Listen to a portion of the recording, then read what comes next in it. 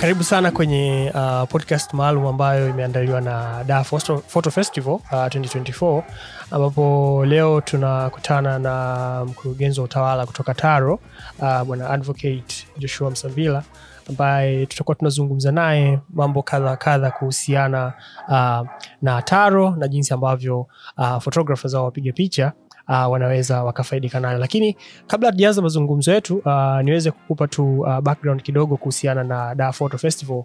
Da Photo Festival hii ni initiative ambayo imeanzishwa au inaendelezwa na mtu anaitwa Andrew Munua, Valentin Rudolph, pamoja na Mulki Longo, ambao hawa wote ni photographers. Kwa hawa ni wapiga picha watatu ambao wameungana kwa pamoja, mmoja akiwa yuko Tanzania na huyo akiwa wako Ujerumani. Na photographers hawa watatu basi wameamua kuitumia Da Photo Festival kama sehemu ambayo wana celebrate Tanzanian photography through different showcases pamoja na literacy programs. Na kama basi ulikuwa huna taarifa, tayari wameshafunga ile safari ya kuweza kupokea picha kutoka kwa wapiga picha mbalimbali, ambapo wakiwa wanajiandaa na Da Photo Festival ya mwaka 2024 ambapo itafanyika mapema mwakani mwezi Februari. Kwa hiyo kama unataka kupata taarifa mbalimbali ambazo zinahusiana na Da Photo Festival, basi unaweza ukawatafuta katika page yao ya Instagram @DaPhotoFestival, na pale utakutana na taarifa mbalimbali kuhusiana na Da Photo Festival. Tarehe 2 ya Disemba ya mwaka huu walifanya photo walk ambayo iliongozwa na photographer Joshua Msambila, na photo walk hiyo ilikuwa ni ya mafanikio makubwa kwa sababu iliwaona photographers mbalimbali wakikutana, lakini pia wakibadilishana mawazo pamoja na ideas mbalimbali zinazohusiana na upigaji wa picha. Kwa hiyo basi unaweza ukawafollow @DaPhotoFestival, unaweza pia ukamfollow Andrew Munua @Andrew Munua, na hapo utaweza kuona progress pamoja na taarifa zote mbalimbali ambazo zinahusiana na Da Photo Festival. So uko na mimi host wako Mark Ngotonye. Mimi pia ni mpiga picha lakini pia ni podcaster, na kama nilivyokuambia hapo awali, tutakuwa naye Advocate Joshua Msambila, ambaye huyu ni mkurugenzi wa utawala kutoka pale TARO. Na kama basi ufahamu, TARO ni ufupisho wa Tanzania Rights Artist Rights Organization. Kwa hiyo hii ni organization au ni sehemu ambayo inazungumzia sana haki za wasanii, na kwa namna moja au nyingine wapiga picha nao pia ni wasanii. Advocate Joshua, yes. Karibu sana. Nashukuru sana, asante sana. Yes, nadhani sijakosea kwa sababu watu nyie mnapenda kuitwa wanasema land brother. Wakili msomi. Wakili msomi. Kwa hiyo nadhani sijafanya makosa sana kutoka hapo. Ni yake tu. Yes, karibu sana kwenye wenzangu wanafahamu hilo. Karibu sana kwenye Da Photo Festival. Hii special episode ambayo tunafanya tukijaribu kupata mambo ambayo yanahusiana na haki za wapiga picha kutoka kwako, uwe kama mkurugenzi wa utawala kutoka TARO. Okay. So labda tujaribu kuwaelezea photographers ambao watatusikiliza. TARO ni nini hasa na ilianzishwa kwa madhumuni gani? TARO ni kwa Kiswahili officially tunaita taasisi ya haki za wasanii, ambayo ilianzishwa mwaka 2021 rasmi na kupata usajili kutoka kwa msajili wa Azaki, yani asasi zisizo za kiserikali. Na lengo kuu la uanzishaji wa hii taasisi ni kuhakikisha haki na maslahi ya wasanii nchini vinazingatiwa na wasanii wananufaika na kazi zao za sanaa. Na katika uanzishaji wa hii taasisi tulitengeneza focus area au tulitengeneza maeneo rasmi ya taasisi kujikita katika kusaidia wasanii. Ambalo swala la kwanza lilikuwa ni uhuru wa kutoa maoni kwenye kazi za sanaa. Swala la pili ni masuala mazima ya haki na maslahi ya wasanii. Swala la tatu ni masuala ya usawa wa kijinsia kwenye shughuli za sanaa, na la mwisho na la nne ni masuala ya kitaalamu au weredi, professionalism kwenye kazi za sanaa, kuhakikisha kwamba wasanii wanafanya sanaa kama taaluma. Wanafanya sanaa ikiwa rasmi, wanafuata utaratibu wote rasmi ili waweze kujiingizia kipato. Kwa sababu kitu chochote ambacho hakiko rasmi akiwezi kupata uzito. Kwa hiyo tunaona mapato mengi yanapotea kwa sababu sanaa haiko rasmi. Hizo ndo sababu kuu za uanzishwaji wa TARO. Na TARO ni kwa ajili ya wasanii wa aina zote, wakiwemo wapiga picha. So wapiga picha ni wasanii pia. Lakini Tanzania wapiga picha wanachukuliwa kwamba sio wasanii, ni waandishi wa habari. Ni kitu ambacho sio sawa. Wapiga picha ni wasanii ambao wanatambulika kwenye sheria yetu ya sanaa kama wasanii, na pia wanatambulika, haki zao zinatambulika kwenye sheria ya copyright au sheria ya kimiliki kama moja ya kazi za kibunifu. Tunajua waandishi wa habari sio sehemu ya kazi za kibunifu. Wale ni watoa taarifa. Kwa hiyo photographer mpaka sasa hivi wafahamu kwamba TARO pia inafanya kazi zao. Na umeelezea vizuri sana kuhusiana na sehemu ambazo mlikuwa mmelenga au malengo ya kuianzisha taasisi hii ya TARO. Na ulivyosema kwamba inasimamia maslahi ya wasanii wakiwemo wapiga picha. Mwaka 2021 ndio mwaka ambao umeanza. Naweza nikasema kwamba ni kitu gani ambacho unadhani kilifanya mpaka hii hatua ya kurasimisha au sehemu kama TARO kuwepo iwe mwaka 2021 na isiwe kabla ya hapo? Kwa sababu wapiga picha wamekuwepo tangu muda mrefu. Ni nini hasa kilikuwa kichagizo cha kwamba sasa tuwe na sehemu ambayo wasanii haki zao kwa umoja wao zinaweza zikasemewa au wakaweza kupata sehemu au chombo ambacho kitawakilisha? Kwa nini mwaka 2021? Mwanzoni kabla ya mwaka 2021 mimi mwenyewe nilikuwa msanii. So nilikuwa msanii mpaka sasa hivi, producer wa muziki. Sawa. Miaka mingi tu nyuma nimefanya sanaa kabla ya kuwa mwanasheria. Lakini sikuona manufaa ya sanaa. Hadi wale watu ambao walikuwa role model wangu, baada ya kufanya sanaa sana na kuja kuwafikia, ambao nilikuwa nawasikia kwenye media, kuwafikia kuja maisha yao ya karibu, nikagundua maisha yao binafsi hawana mafanikio yale ambayo mimi nilizani. Kwa hiyo nilivyoona vile na mimi nimepewa nafasi ya kwenda shule, nikaona nikiendelea kufanya hivi maana yake nitakuwa sitendei haki elimu yangu. Kwa hiyo nikaanzisha program moja inaitwa Sheria na Sanaa, nikiamini katika nafasi yangu inaitwa Sheria na Sanaa. Nikiamini katika nafasi yangu kama mwanasheria naweza nikawasaidia wasanii. Nikaanza kutoa elimu ya sheria na elimu ya sanaa. Sana masuala mazima ya sheria ambayo yanagusa sanaa. Nikafungua pages za social media, nikawa natoa mule elimu nyingi sana. Ikaja kesi ya 2019 ya kukamatwa kwa msanii wa uchoraji anaitwa Optatus John Fwema. Wale wasanii ambao nilikuwa nawaelimisha sana wakanirudia kama mwanasheria kuomba nimsaidie yule artist. Pale ndo nilipogundua kwamba hichi ninachokifanya natakiwa kufanya zaidi ya hapa. Kwa hiyo tunatakiwa tuwe na taasisi ambayo inaweza ikasimamia haki zetu sisi wasanii. Nikitoka mimi nikaenda kumtetea, nitamtetea mimi kama mimi. Lakini kwenye jamii haitaonekana uzito kwamba kuna watu wanashughulikia haki za wasanii. Kwa hiyo nikaona ili tuweze kutetea haki za wasanii lazima tuwe na taasisi ambayo itazungumza haki zetu, itaongea haki zetu, inaweza ikaomba msaada wa kuwasaidia wasanii. Kwa pale ndo nikagundua kwamba hii sheria na sanaa haitoshi. Kunahitaji taasisi. Kwa ndo tukafanya mchakato wa kuisajili TARO. Lakini mchakato ulianza mapema nyuma sana. Changamoto ikaja 2020 tukondo tusajiliwe, corona ikaja. Kwa hiyo vitu vyote vikasizi. Kwa hiyo ile corona ilivyopita 2021 ndo tukasajili, tukaanza officially shughuli za kusaidia wasanii kama taasisi.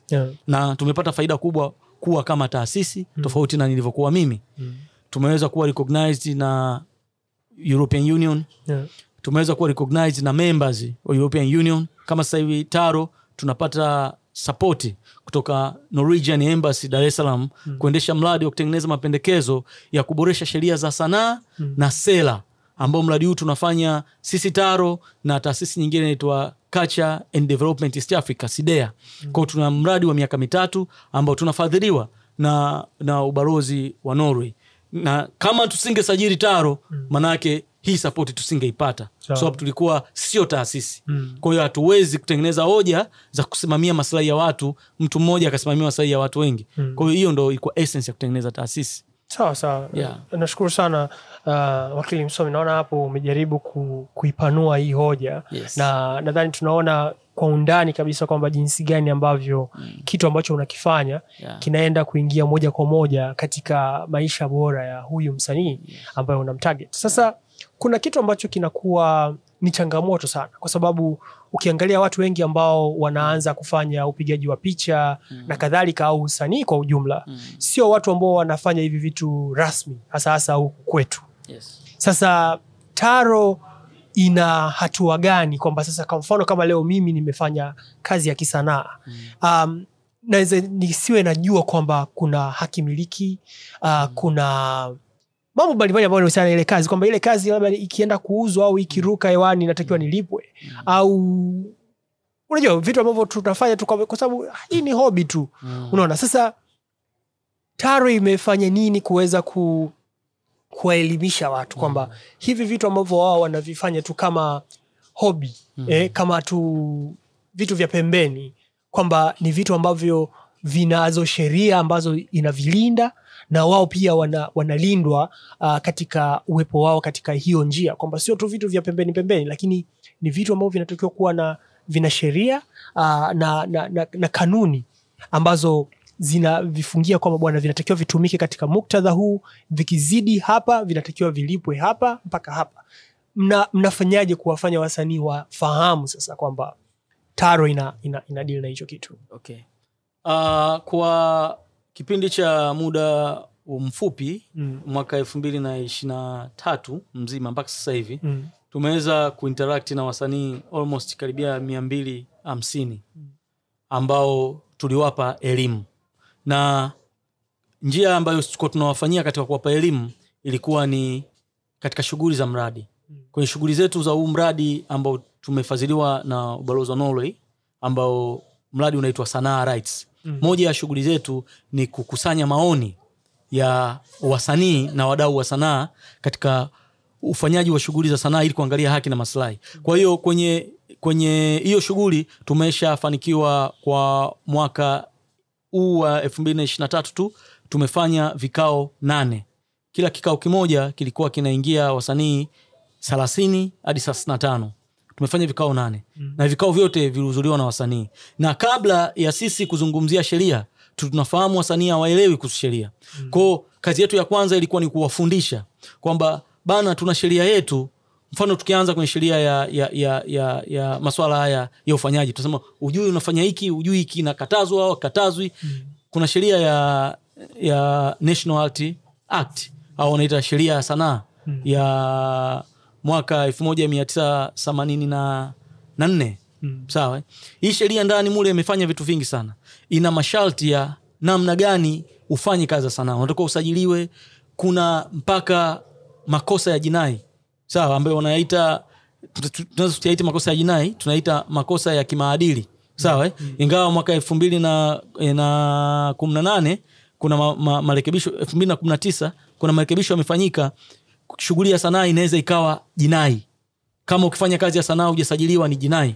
Ni kitu ambacho akipo sehemu yoyote duniani, kipo Tanzania tu. Kwa hiyo tulikuwa tunawaelimisha kwamba ingawa tuna sheria yetu ya sanaa inawasaidia wasanii kufanya shughuli zao, ila ndani humu kuna vipengele ambavyo havifai kuwepo. Vipengele ambavyo vinavunja haki za binadamu za wasanii. Vinavunja uhuru wao wa kutoa maoni kwenye kazi za sanaa kwa kuweka vikwazo vya watu kufurahia haki za binadamu. Mfano kufanya kazi ya sanaa ni haki yako ya binadamu. Huwezi kuenjoy haki yako ya binadamu mpaka usajiliwe. Uende BASATA wakakusajili, ukalipe fee ndo uenjoy haki yako ya binadamu. Hii sheria imetengenezwa na bunge, lakini haiko sawa kwa sababu Tanzania ilisha saini mikataba ya kimataifa ya kulinda haki za binadamu. Kuna mkataba unaitwa mkataba wa haki za kiuchumi, kijamii na kitamaduni wa mwaka 1966.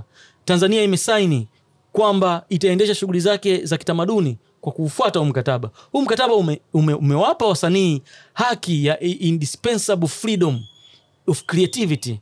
Wamepewa uhuru muhimu wa kufanya kazi zao za sanaa. Sasa sheria za bunge zinavyotunga haziendani na sheria za kimataifa ambazo serikali yenyewe imekubali kufuata hizo sheria za kimataifa. Inaumiza wasanii. Na ndio maana tunaona msanii juzi hapa ingawa wao sio photographer ila they are close to photographer, au ni comedians, walikuwa ni Kicheche na Clam Vevo. Walienda kushtakiwa na bodi ya filamu polisi kwa sababu hawafuati taratibu, ili polisi wawachukulia hatua za jinai za wafanyaji makosa ya jinai wawashitaki. Wakakamatwa, wakafika kule, wakaambiwa walipe gharama, wafuate utaratibu wa kutengeneza filamu, lazima usajiliwe ili uweze kutengeneza filamu. Ni kitu ambacho ni kinyume na mikataba ya kimataifa ya haki za binadamu Tanzania tumesaini.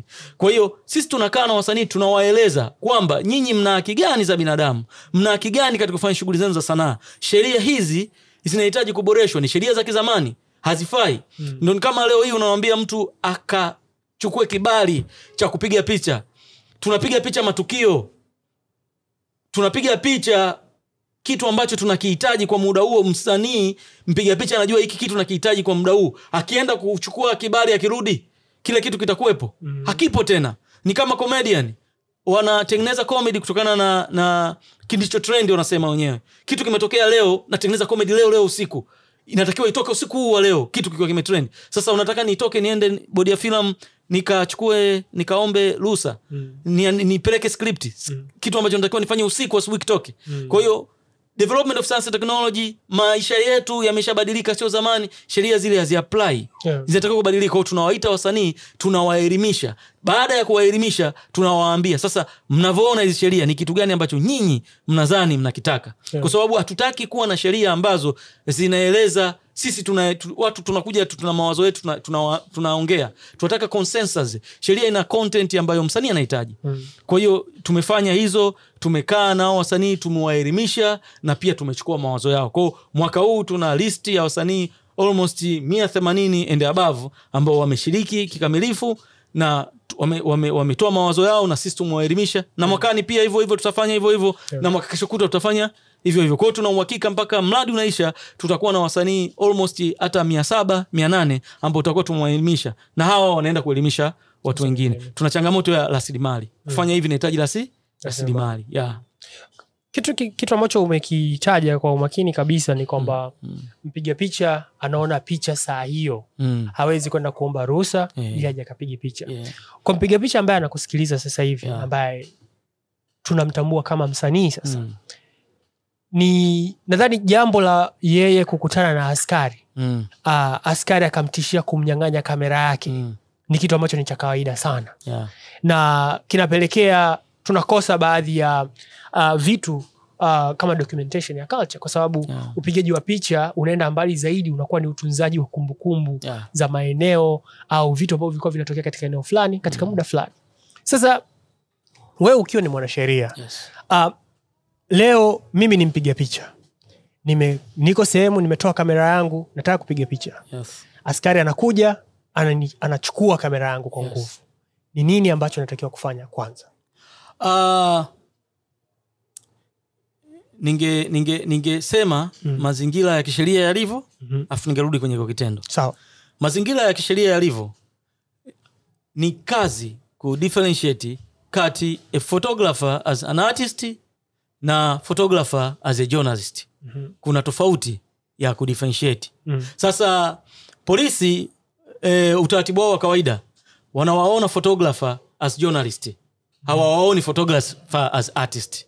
Kuna sheria zao za waandishi wa habari ambazo zimewapa uhuru waandishi wa habari kufanya kazi zao za waandishi wa habari, ambazo zinawaruhusu kupiga picha, zinawaruhusu kamata matukio. Sheria zipo na zimetengenezwa vizuri. Nashukuru sasa hivi kuna mabadiliko yamefanyika ya Media Act, yameongeza uhuru wa waandishi wa habari kufanya kazi. Lakini tunapokuja kuzungumzia sheria, afu tunazungumzia utekelezaji wa sheria, ni vitu viwili tofauti. Utekelezaji wa sheria uko tofauti na sheria ilivyo. Uelewa wa jeshi la polisi kuhusu huyu mpiga picha ni nani, na je, mpiga picha ni mwandishi wa habari, ni tofauti. Jeshi la polisi naona mpiga picha ni mwandishi wa habari tu. Na likishamuona mwandishi wa habari, jeshi la polisi linamchukulia mpiga picha kama ni changamoto. Tunaelewa jamii yetu na issue za kisiasa nyingi sana ambazo ni changamoto, ambazo hizo zinawaasili wasanii. Lakini ili msanii aweze kuwa kwenye safe side, aweze kuwa kwenye nafasi salama, anatakiwa kabla ya kuanza kufanya shughuli zake za upiga picha, ingawa sheria hii ni mbaya, mpaka pale itakapobadilishwa ndio itamfanya huyu msanii awe kwenye sehemu salama. Msanii anatakiwa aende akasajiliwe BASATA, Baraza la Sanaa la Taifa, akasajiliwe kama msanii, akalipe fee, akatambulike yeye kama ni msanii mpiga picha. Sheria za zilizotengenezwa manispaa huku, ukitaka kufanya shughuli za kitamaduni ambazo zinahusiana na utamaduni, unatakiwa uende ukalipe fee uruhusiwe kufanya. Kwa kuna urasimu. Usipoenda, maana yake ukifanya hivyo umefanya kinyume na sheria. Kwa sasa hivi ukienda ukapiga picha sehemu ambayo inahitaji kibali, wewe huna kibali, wewe umevunja sheria. Wewe sio salama. Kwa hiyo kwa lugha fupi, huyu artist anaweza akakamatwa na akashtakiwa na akakutwa na hatia na akafungwa kutokana na sheria zetu zilivyo. Kwa hiyo sasa tutamuelimisha huyu artist sheria zilivyo, lakini hizi sheria haziendani na hali halisi ya ufanyaji wa kazi wa artist. Kwa hiyo mwisho wa siku, ili huyu artist afanye kazi yake ya sanaa, inabidi azivunje hizi sheria. Asipozivunja hawezi kufanya kazi yake ya sanaa. Na ndio maana tunaona wanakamatwa. Kwa hiyo sheria haziendani na uhalisia wa hao wapiga picha wanavyofanya kazi yao ya upiga picha. Dar es Salaam ni mji wetu wote.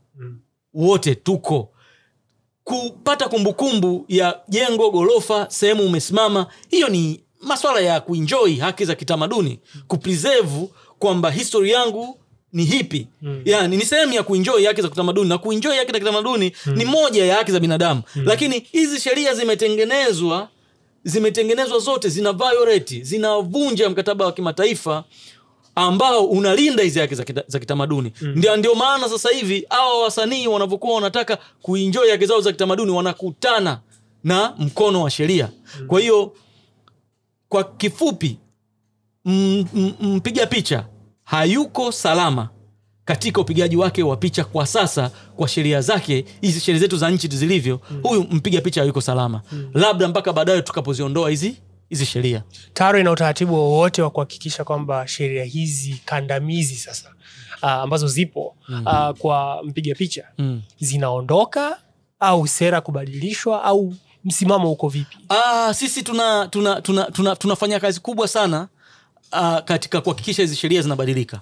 Mwaka huu tumefanya kikao na wasanii wote, kuwaelezea, kikao kwa ajili tu ya wasanii, kuwaelezea wasanii na wadau wote wa sanaa ambao watu wanafanya kazi za sanaa. Maana kuna watu wengine wadau wa sanaa lakini sio wasanii, kuwaelezea ubaya wa hizi sheria. Baada ya kuzungumza nao, tukawaelezea, tukawafundisha, wakatoa maoni, tukayakusanya, tukaenda kwenye kikao kingine kati ya wasanii na mamlaka za sanaa. Tukaongea na bodi ya filamu, tukaongea na BASATA, tukaongea na KOSOTA, tukaongea na Baraza la Kiswahili la Taifa. Tukawaeleza hizi sheria zina shida gani na zinawasili vipi. Baada ya hapo tukatengeneza mapendekezo. Tulivyomaliza hapo tukuishia hapo. Tukaweka kikao na kamati ya bunge ya utamaduni, sanaa na michezo. Tulienda bungeni, tukaongea na kamati ya bunge hiyo, na pia tukaongea na kamati ya bunge ya katiba, utawala bora na sheria. Tukaongea nazo hizi kamati, tukaenda tukawasilisha haya mambo ambayo tulikutana nayo huku wasanii wameyazungumza. Tukaenda na kamati ya bunge tukazungumza nazo, na watu wakiingia kwenye social media zetu, mfano Instagram taro.tz, au wakaingia www.tanzaniaartistrights.com, tanzaniaartistrightsorganization.com, watakuta hizi shughuli sisi tunazifanya. Na tumeongea na kamati ya bunge na tumewasilisha ubaya wa hizi sheria, na tumewaambia hao wabunge wamefahamu. Hatukuishia hapo. Tukafanya kikao kati ya wanaharakati wa kijinsia na wanachama wa chama cha wanasheria Tanzania, Tanganyika Law Society.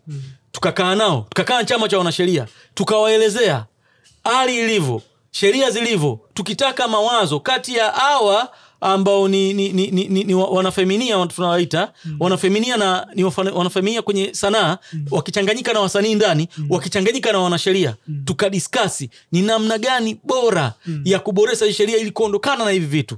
Wakatupa mawazo mazuri, tumeyatengeneza na ripoti ipo. Kwa hiyo sheria hizi zina changamoto sehemu nyingi. Zina changamoto kubwa sana kwenye uhuru wa kutoa maoni kwa kazi za sanaa.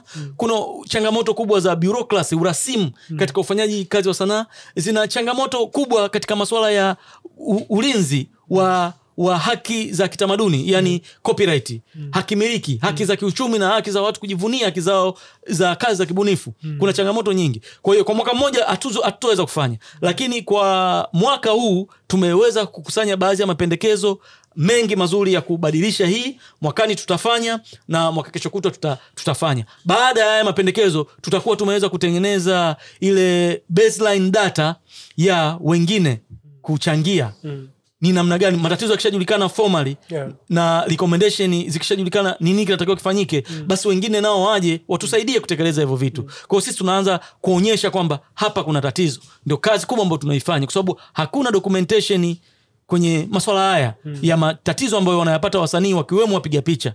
Kwa hiyo tumefanya hiyo kazi kuweka documentation. Nipende kuwapongeza sana kwa haya yote ambayo mmeyafanya, kwa sababu naona sio kazi ndogo, vikao hivyo vyote pamoja katika levels tofauti tofauti au ngazi tofauti tofauti na watu aina tofauti tofauti. Nataka niulize, ukienda kuzungumza na watu ambao wako kwenye mamlaka ya kutoa maamuzi, wanakuelewa, wanaona kama unaongea lugha mpya, hasa ukiwa unazungumza kuhusiana na hizi haki za wasanii, na hasa tuseme haki za wasanii wapiga picha? Wanakuelewa? Unaonaje mwitikio wao? Wanaelewa, hawaelewi, au nao pia wanahitaji kuingizwa darasani kujaribu kuelewa ulimwengu unaenda vipi? Unapata mwitikio wa aina gani kutoka kwa mfano kama hizo kamati za bunge ambazo umekutana nazo? Nashukuru sana. Serikalini kuna watu wazuri sana ambao kutokana na fakta moja au nyingine kuna kazi hawawezi kuzifanya.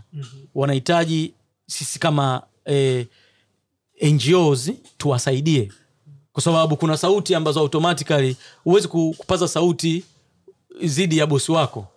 Kwa hiyo hawa ni watu ambao wanaelewa, tukiwaeleza vizuri wanaelewa. Tunashukuru tumeongea na hizi mamlaka, wanaelewa na wao wana consent zao ambazo walizitoa kwamba sisi tunaoelewa hapa na hapa na hapa, lakini kuanzia hapa sisi hapa tuna changamoto hii na hii na hii, ambayo ili tuweze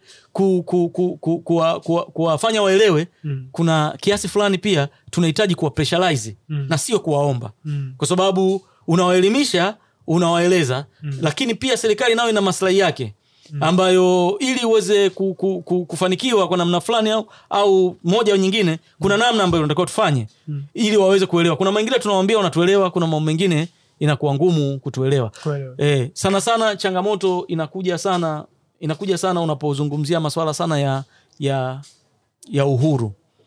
Changamoto inakuwa kubwa sana masuala ya uhuru, lakini tunashukuru kwa sababu tulivyoongea na Basata, Kosota, bodi ya filamu walirespondi vizuri na wakasema kama tunaongea kisomi na kuruhusu midaharo, watu tunazungumza kisomi, consent zetu, hivi ndio namna ambayo mabadiliko yanaweza yakatokea. Na tunashukuru tumeenda bungeni, tumepokelewa vizuri. Kiukweli naweza nikasema kwamba serikali hii iko tayari kutusaidia kama tunawaambia kwa namna ambayo wao wanataka kusikia. Kama tunawaambia shida zetu na sio kwenda kuwa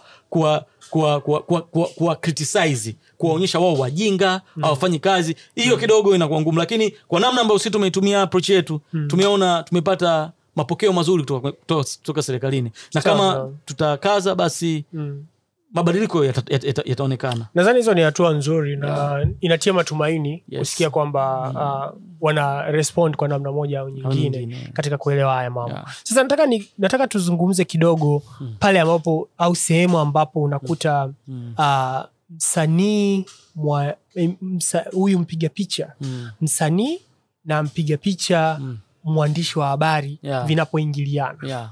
Kwa sababu kuna wengine ambao wanafanya hizo kazi za kupiga picha kwa ajili ya matukio, kwa sababu wapiga picha wengine hiyo ndio namna ambavyo wanaweza wakajiingizia kipato na kadhalika.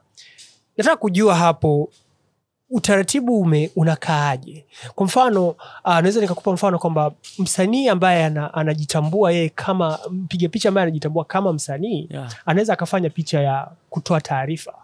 Lakini anapoichukua na kuipeleka katika gazeti, au gazeti linapoitumia ile picha, liko radhi kutokumpa credit, lakini pia hata kumlipa kwa ile picha ambayo ameipiga. Kwa sababu labda inawezekana sio policy zao, au labda kwa kiburi, au kwa nini, vyovyote vile. Lakini kunayo namna ambayo hawa respond, au hawaonyeshi kujali. So katika mazingira kama haya, unashauri nini wewe kama mwanasheria, lakini pia kama mwanasheria ambaye unafuatilia haki za wasanii?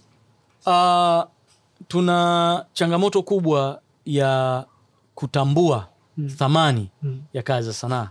Tanzania, nchi yetu, ina changamoto hiyo kubwa sana.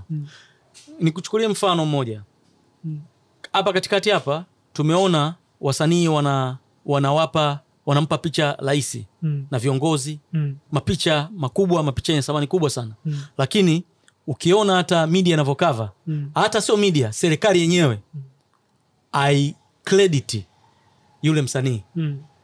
Yani ai credit, haisemi kwamba huyu msanii hii picha imechorwa na fulani amempatia kiongozi fulani hii picha. Haisemi.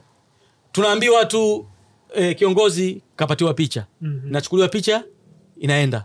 Picha zinapigwa, kiongozi kapatiwa picha. Imeishia hapo. Kwa hiyo tuna changamoto ya serikali yenyewe ina mwamko mdogo wa kutambua thamani ya kazi za sanaa.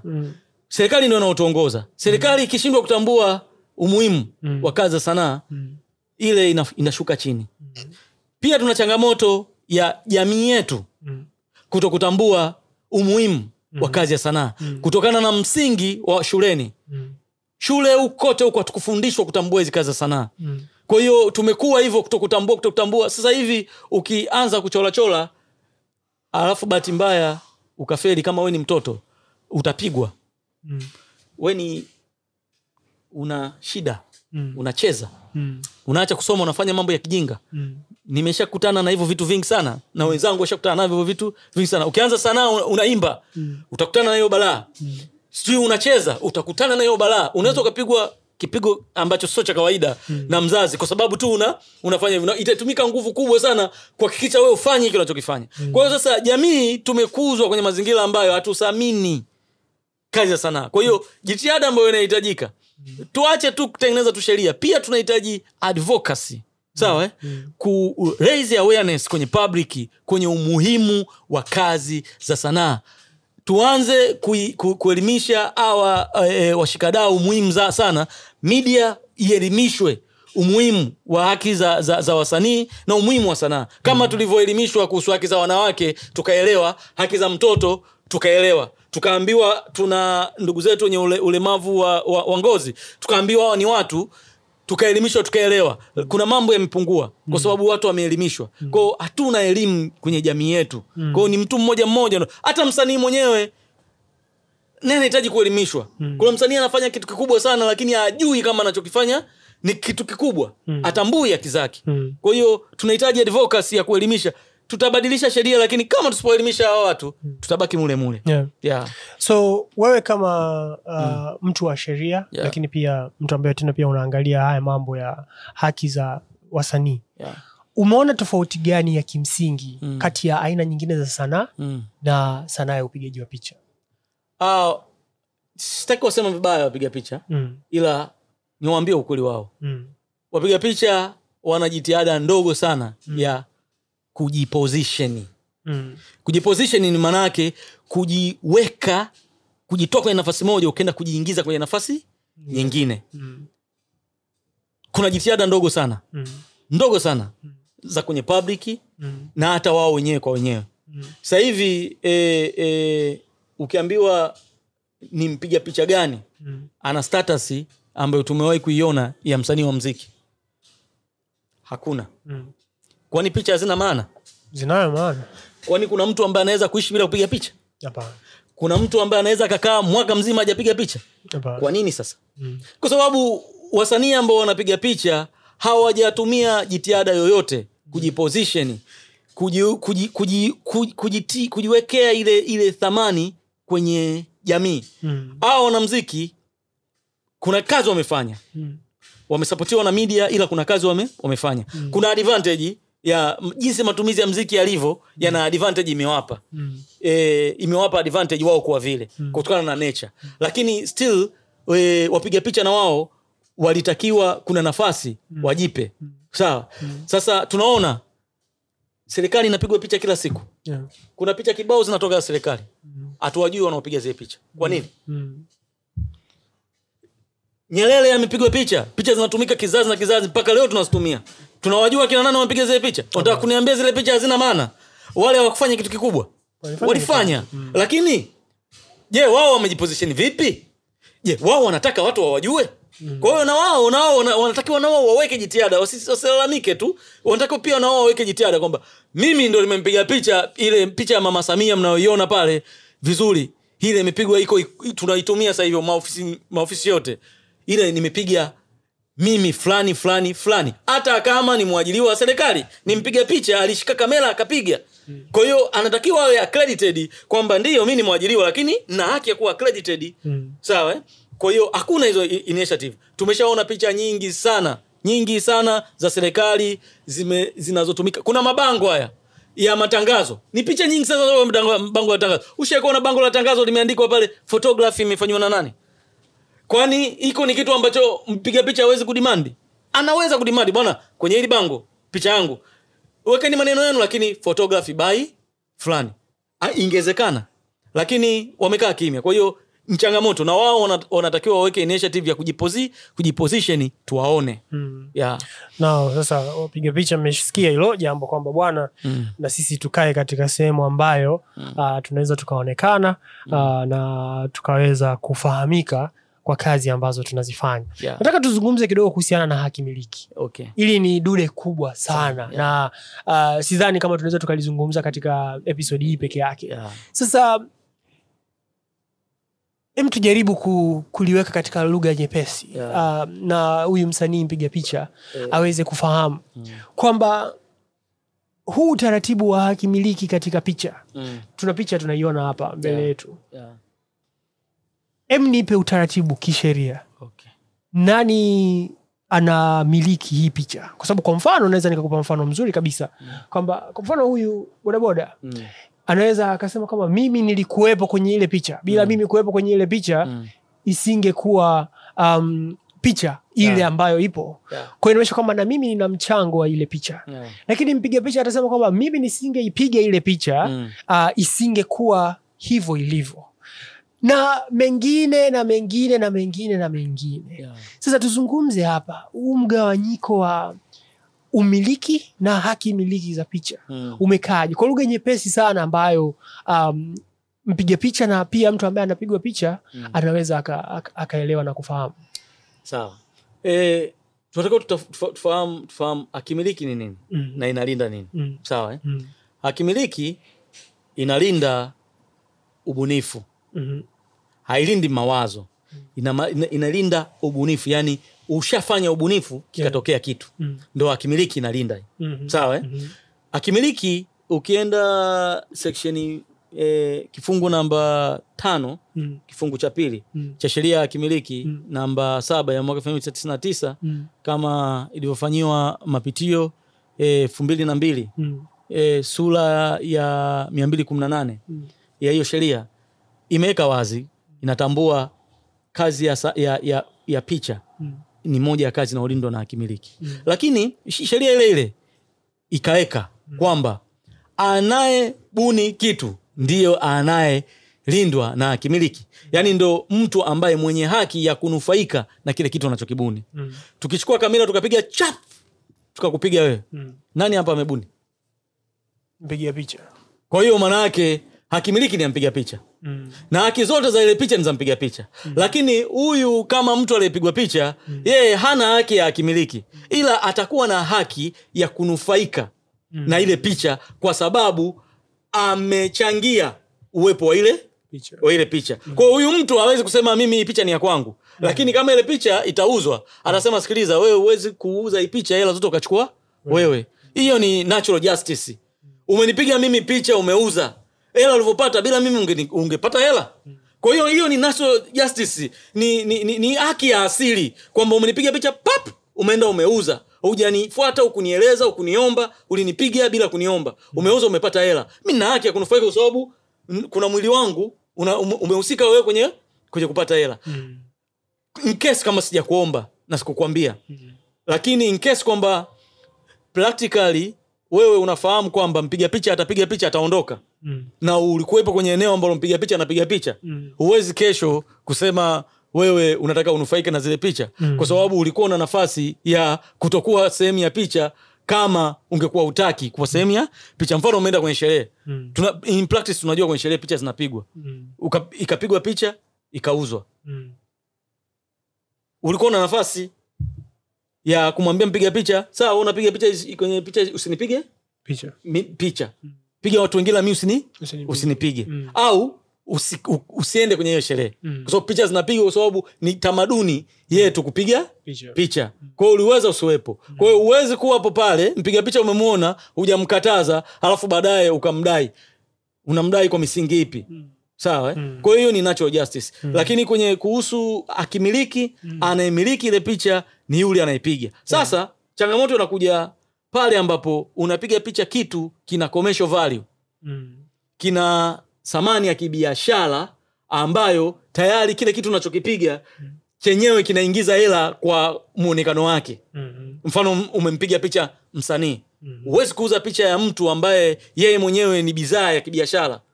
Maana yake utakuwa umeinterfere biashara ya mtu, umejiingizia kipato bila ruhusa yake. Ndio maana leo hii picha ya msanii yoyote, mfano Dimples picha yake ni biashara yake kama msanii. Ina commercial value ambayo muonekano wake unahusiana na investment aliyoiweka kwenye kazi zake za muziki. Kwa hiyo ukimpiga picha, unapiga picha kitu ambacho tayari kina attachment za kibiashara.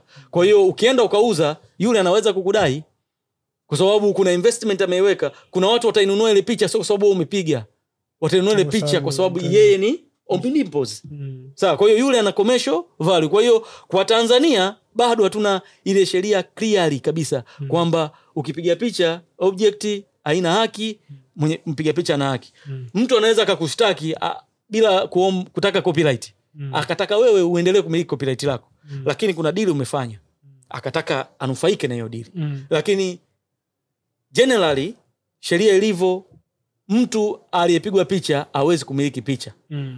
Kwa sababu copyright hailindi object ya picha. Inalinda nguvu, muda, jitihada na ubunifu ambao mtu anafanya kutoa bidhaa ya kisanaa au kutoa bidhaa ya kibunifu. Wanasema artistic work, kutoa bidhaa ya kisanaa.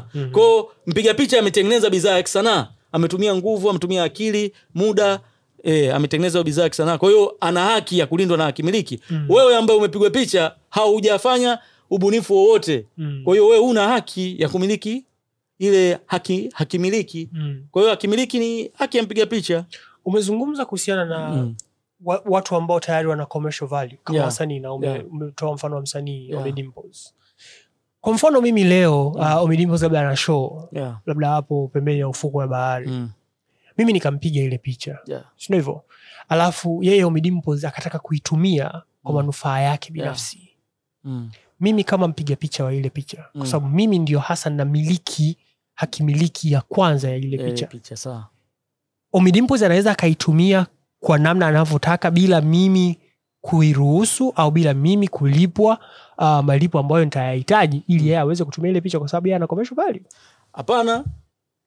Sheria ya kimiliki inasema ili uweze kutumia haki inayopatikana ndani ya hakimiliki. Hakimiliki ni kama bando ndani na haki kibao ambao zile haki zote tukizikusanya zikawa kwa pamoja tunaziita hakimiliki.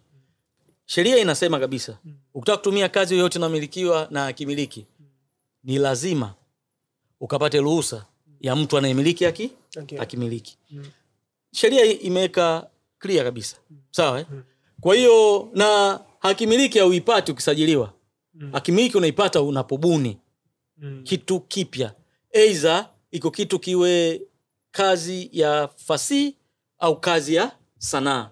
Na sio nje hapo. Ni kazi ya fasihi au sanaa. Ukibuni kile kitu kikatokea kikawa kitu, then wewe sheria ya kimiliki na inakulinda. Sasa despite mimi nipo pale na commercial value hii, lakini sheria imesemaje? Wewe una hakimiliki. Wewe una haki ya kunufaika na ile picha. Sawa Lakini huna haki ya kuitumia ile haki, utumia ile picha bila ruhusa ya mpiga picha, kwa sababu mpiga picha ana hakimiliki ya ile picha. Ya ile picha. Kwa hiyo sasa kitakachotokea, huyu msanii hoja yake itakuwa sio hakimiliki na ni sio hakimiliki. Na akitumia hoja ya hakimiliki kisheria, sheria haiwezi kumfavor.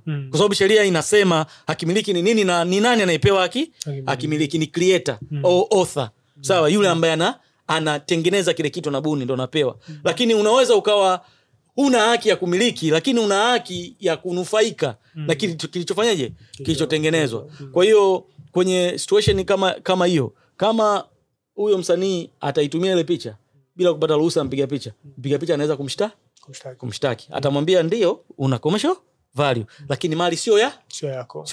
Sheria inasema wewe ukitaka kutumia lazima upate ruhusa kutoka kwangu. Sheria ya copyright iko clear. Okay. Asante sana advocate, nadhani hilo jambo limewekwa vizuri. Sasa kadri tunavyozidi kuelekea kumaliza mazungumzo yetu, niko nataka pia kufahamu umeshafanya kazi na wasanii wapiga picha kwenye TARO. Ni watu ambao wanakuja au bado mwamko ni mdogo sana kutoka kwa wasanii wapiga picha? Wasanii wanaopiga picha ni wachache. Mwamko wao ni mdogo. Ndio. Wapiga picha wana work for stomach wengi. Sawa Yani wana work for stomach.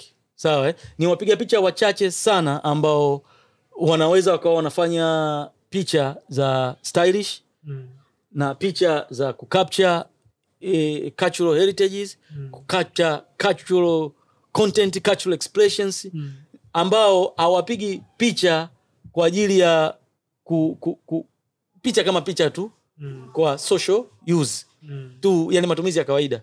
Wao wapiga picha ambao wanafanya hizo exceptional use ya photography ni wachache sana.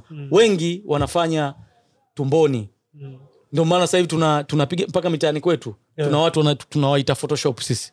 Twende Photoshop. Mwingine anakuambia so Photoshop, twende photoshoot.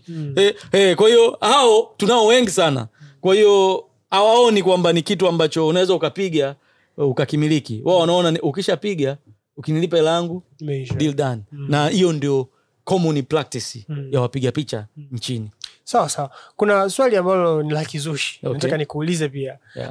Watu wanasema kwamba sheria zetu pamoja na kwamba zinatubana, zinabana watu kutokana na madaraja. Kwa mfano kama kupiga picha kwenye kivuko.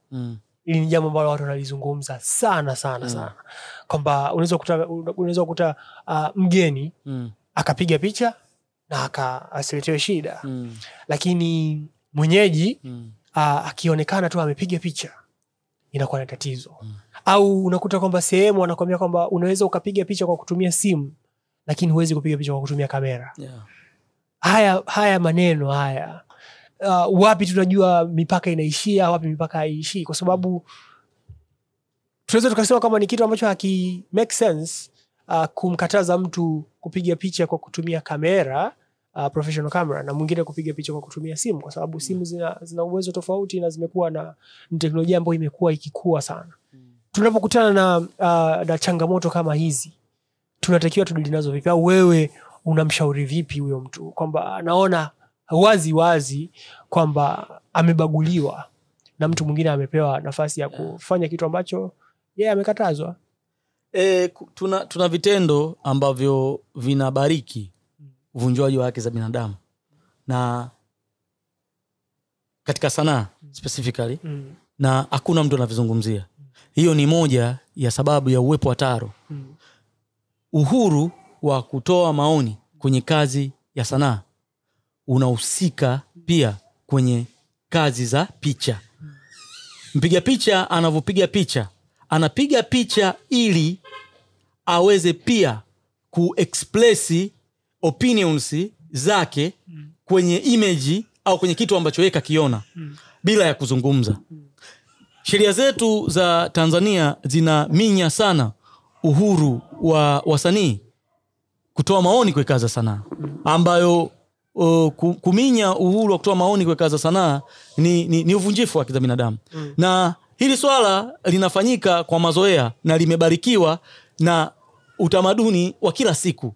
Wanasema ile ni kama utamaduni wetu wa kila siku unafanya, limefika limebarikiwa. Lakini sio jambo ambalo linatakiwa lichekewe, ni jambo la kukemea. Na ndio maana sisi tunafanya kazi hii ya kuangaika sana kushughulikia hizi sheria, kwa sababu tunajua moja ya changamoto kubwa sana ambayo inarudisha sanaa nyuma ni ukiukwaji au ukandamizaji wa uhuru wa kutoa maoni kwenye kazi za sanaa. Ukifuatilia sana sehemu ambazo watu wanakataza kupiga picha, ukifuatilia kwa undani, ni sehemu ambazo ziko likely ya vitu fulani ambavyo havifai kuwa disclosed. Ziko sana likely. Kivuko. Kwa nini kivukoni usipige picha? Ni public place. Kwenye kivuko na watu wako kwenye umma, watu wengi. Kwa nini tusipige picha? Hakuna sababu ya msingi ya kupiga picha. Lakini hivi vitendo ambavyo vimekiukaji wa haki za binadamu, hivi vimewekewa double standard. Vinatengeneza tena kitu kingine cha ukiukaji tena wa haki za binadamu, ubaguzi. Kwamba foreigner akija wakimwona ni mwenye ngozi nyeupe anapiga picha, it's okay. Sisi tukikona tunapiga picha, tatizo. Tunasumbuliwa, wale wanaachwa. Kwa hiyo end of the day, hichi tunachokizungumzia ni tu uhuru wa kutoa maoni kwenye kazi za sanaa, ndio changamoto kubwa.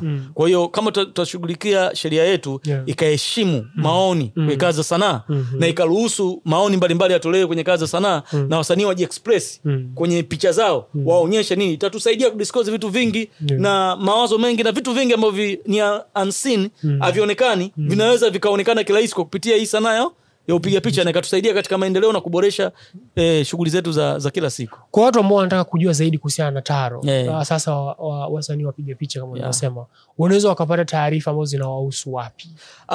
Wanaweza wakatembelea mitandao yetu ya kijamii, Instagram taro.tz, wanaweza wakaenda Twitter TARO_TZ, wanaweza wakaingia LinkedIn Tanzania Artist Rights Organization, au wanaweza tutafuta kwenye website www.tanzaniaartistrightsorganization.com, au wanaweza wakagoogle tu Tanzania Artist Rights Organization, zikaja details na namba za simu zipo pale. Ukija kwenye social media tuna namba za simu. Tunashukuru administrator wetu wote wa website, social media wako active. Ukiingia kule unatukuta. Na ushauri wa kisheria kwa wasanii tunatoa bure, hatuchaji hata 100. Kwa hiyo ni wewe tu na nguvu yako ya kupiga simu, kutuma email au DM kwenye social media zetu. Sawa. Advocate Joshua, tunaelekea mwisho kabisa, na ningependa kuuliza swali la mwisho kabisa. Ni nini ambacho unaweza kuwaambia wasanii wapige picha? Wana haki zao. Okay. Na haki zao sio haki tu, ni haki za binadamu. Ambapo sheria inazilinda haki za binadamu kwenye mikataba ya kimataifa ambayo nchi imesaini. Zinatungwa sheria kila siku za kukandamiza haki zao. Wanahitaji kuelimika, wafahamu haki zao. Na pia wanahitaji kutambua thamani ya kazi ya picha na kuacha kujichukulia poa kwenye wanapofanya kazi zao za sanaa za upigaji wa picha. Ikiwezekana wasiuze picha kama picha, wauze duplicate ya picha. Wasiuze haki zao kwenye picha, wauze duplicate ya picha. Piga picha, tengeneza copy, muuzie hiyo copy, haki zako baki nazo. Picha hai-expire. Kama unatumia wewe, ukifa hata mwanao. Kazi ya sanaa ni kama ardhi, ni kama mali nyingine yoyote. Kwa hiyo waheshimu kazi zao, wasiziuze, wasizitapakanye. Na kipindi ambacho wanafanya biashara ya kazi zao za sanaa, waandikishane na mikataba. Na wasihi sana waende kujisajili KOSOTA. Kujisajili KOSOTA ni online, gharama ziko chini sana, sijui 20,000 tu. Walipie membership fee, ile gharama ya wanachama kwa mwaka ni kama tu 20,000 tu, na kusajili picha moja ni 1,000. ambapo ukishalipa hiyo shilingi 1000 unapata certificate ya picha yako. Hiyo picha inalindwa miaka yako yote mpaka unakufa. Vizazi na vizazi vya kwako vyote vinakuwa vina haki kwenye hiyo picha. Kwa hiyo waingie KOSOTA, wajisajili, wawe na tabia ya kutafuta hakimiliki, kusajili, kupata zile registration za kazi zao za picha. Hii itawaweka safe side, wanufaike na kazi zao. Asante sana Adv Joshua Msambila kwa maneno haya ambayo tumezungumza kuhusiana na TARO, lakini pia kuhusiana na haki za wasanii wapiga picha. Umekuwa na wakati mzuri sana na tulikuwa kujifunza, na tuna imani kwamba hata msanii mpiga picha ambaye atasikiliza baada ya hapa, basi naye ataweza kunufaika kwa ujuzi ambao umeweza kutupatia katika siku ya leo. Kwa hiyo kwa niaba ya Dar Photo Festival nikushukuru sana kwa kutenga muda wako, lakini pia kwa nasi hapa ili kuweza kutuelimisha sisi na sisi pia kuweza kuwaelimisha wapiga picha wengine. Kwa hiyo shukrani sana. Nakushukuru sana kwa kuwa na sisi siku ya leo. Asante. Huyu alikuwa ni Advocate Joshua Msambila ambaye tumekuwa naye hapa kuzungumza kuhusiana na mambo mbalimbali ambayo yanahusiana na haki za wasanii wapiga picha au wapiga picha kwa ujumla, ikiwa ni sehemu ya maandalizi kuelekea Dar Photo Festival 2024, ambapo kama nilivyosema hapo awali, basi maonyesho haya ya picha yanatarajiwa kufanyika mapema Februari 2024. Na kama basi utataka kupata taarifa ambazo zinahusiana na Dar Photo Festival, basi usisite kuwafollow katika page yao ya Instagram pale @DarPhotoFestival, uweze kuona hatua mbalimbali, uweze kupata pia yale ambayo yanatokea kutokea pale. Mimi nilikuwa ni host wako Mark Ngotonie, na kwa niaba ya Dar Photo Festival nipende kukushukuru sana kwa kuchukua muda wako kukaa nasi kwa takriban lisali moja sasa kusikiliza hiki ambacho tumekuletea katika siku ya leo. Basi mpaka wakati mwingine, tunakutakia wakati mwema kutoka kwetu, na asante sana kwa kutusikiliza.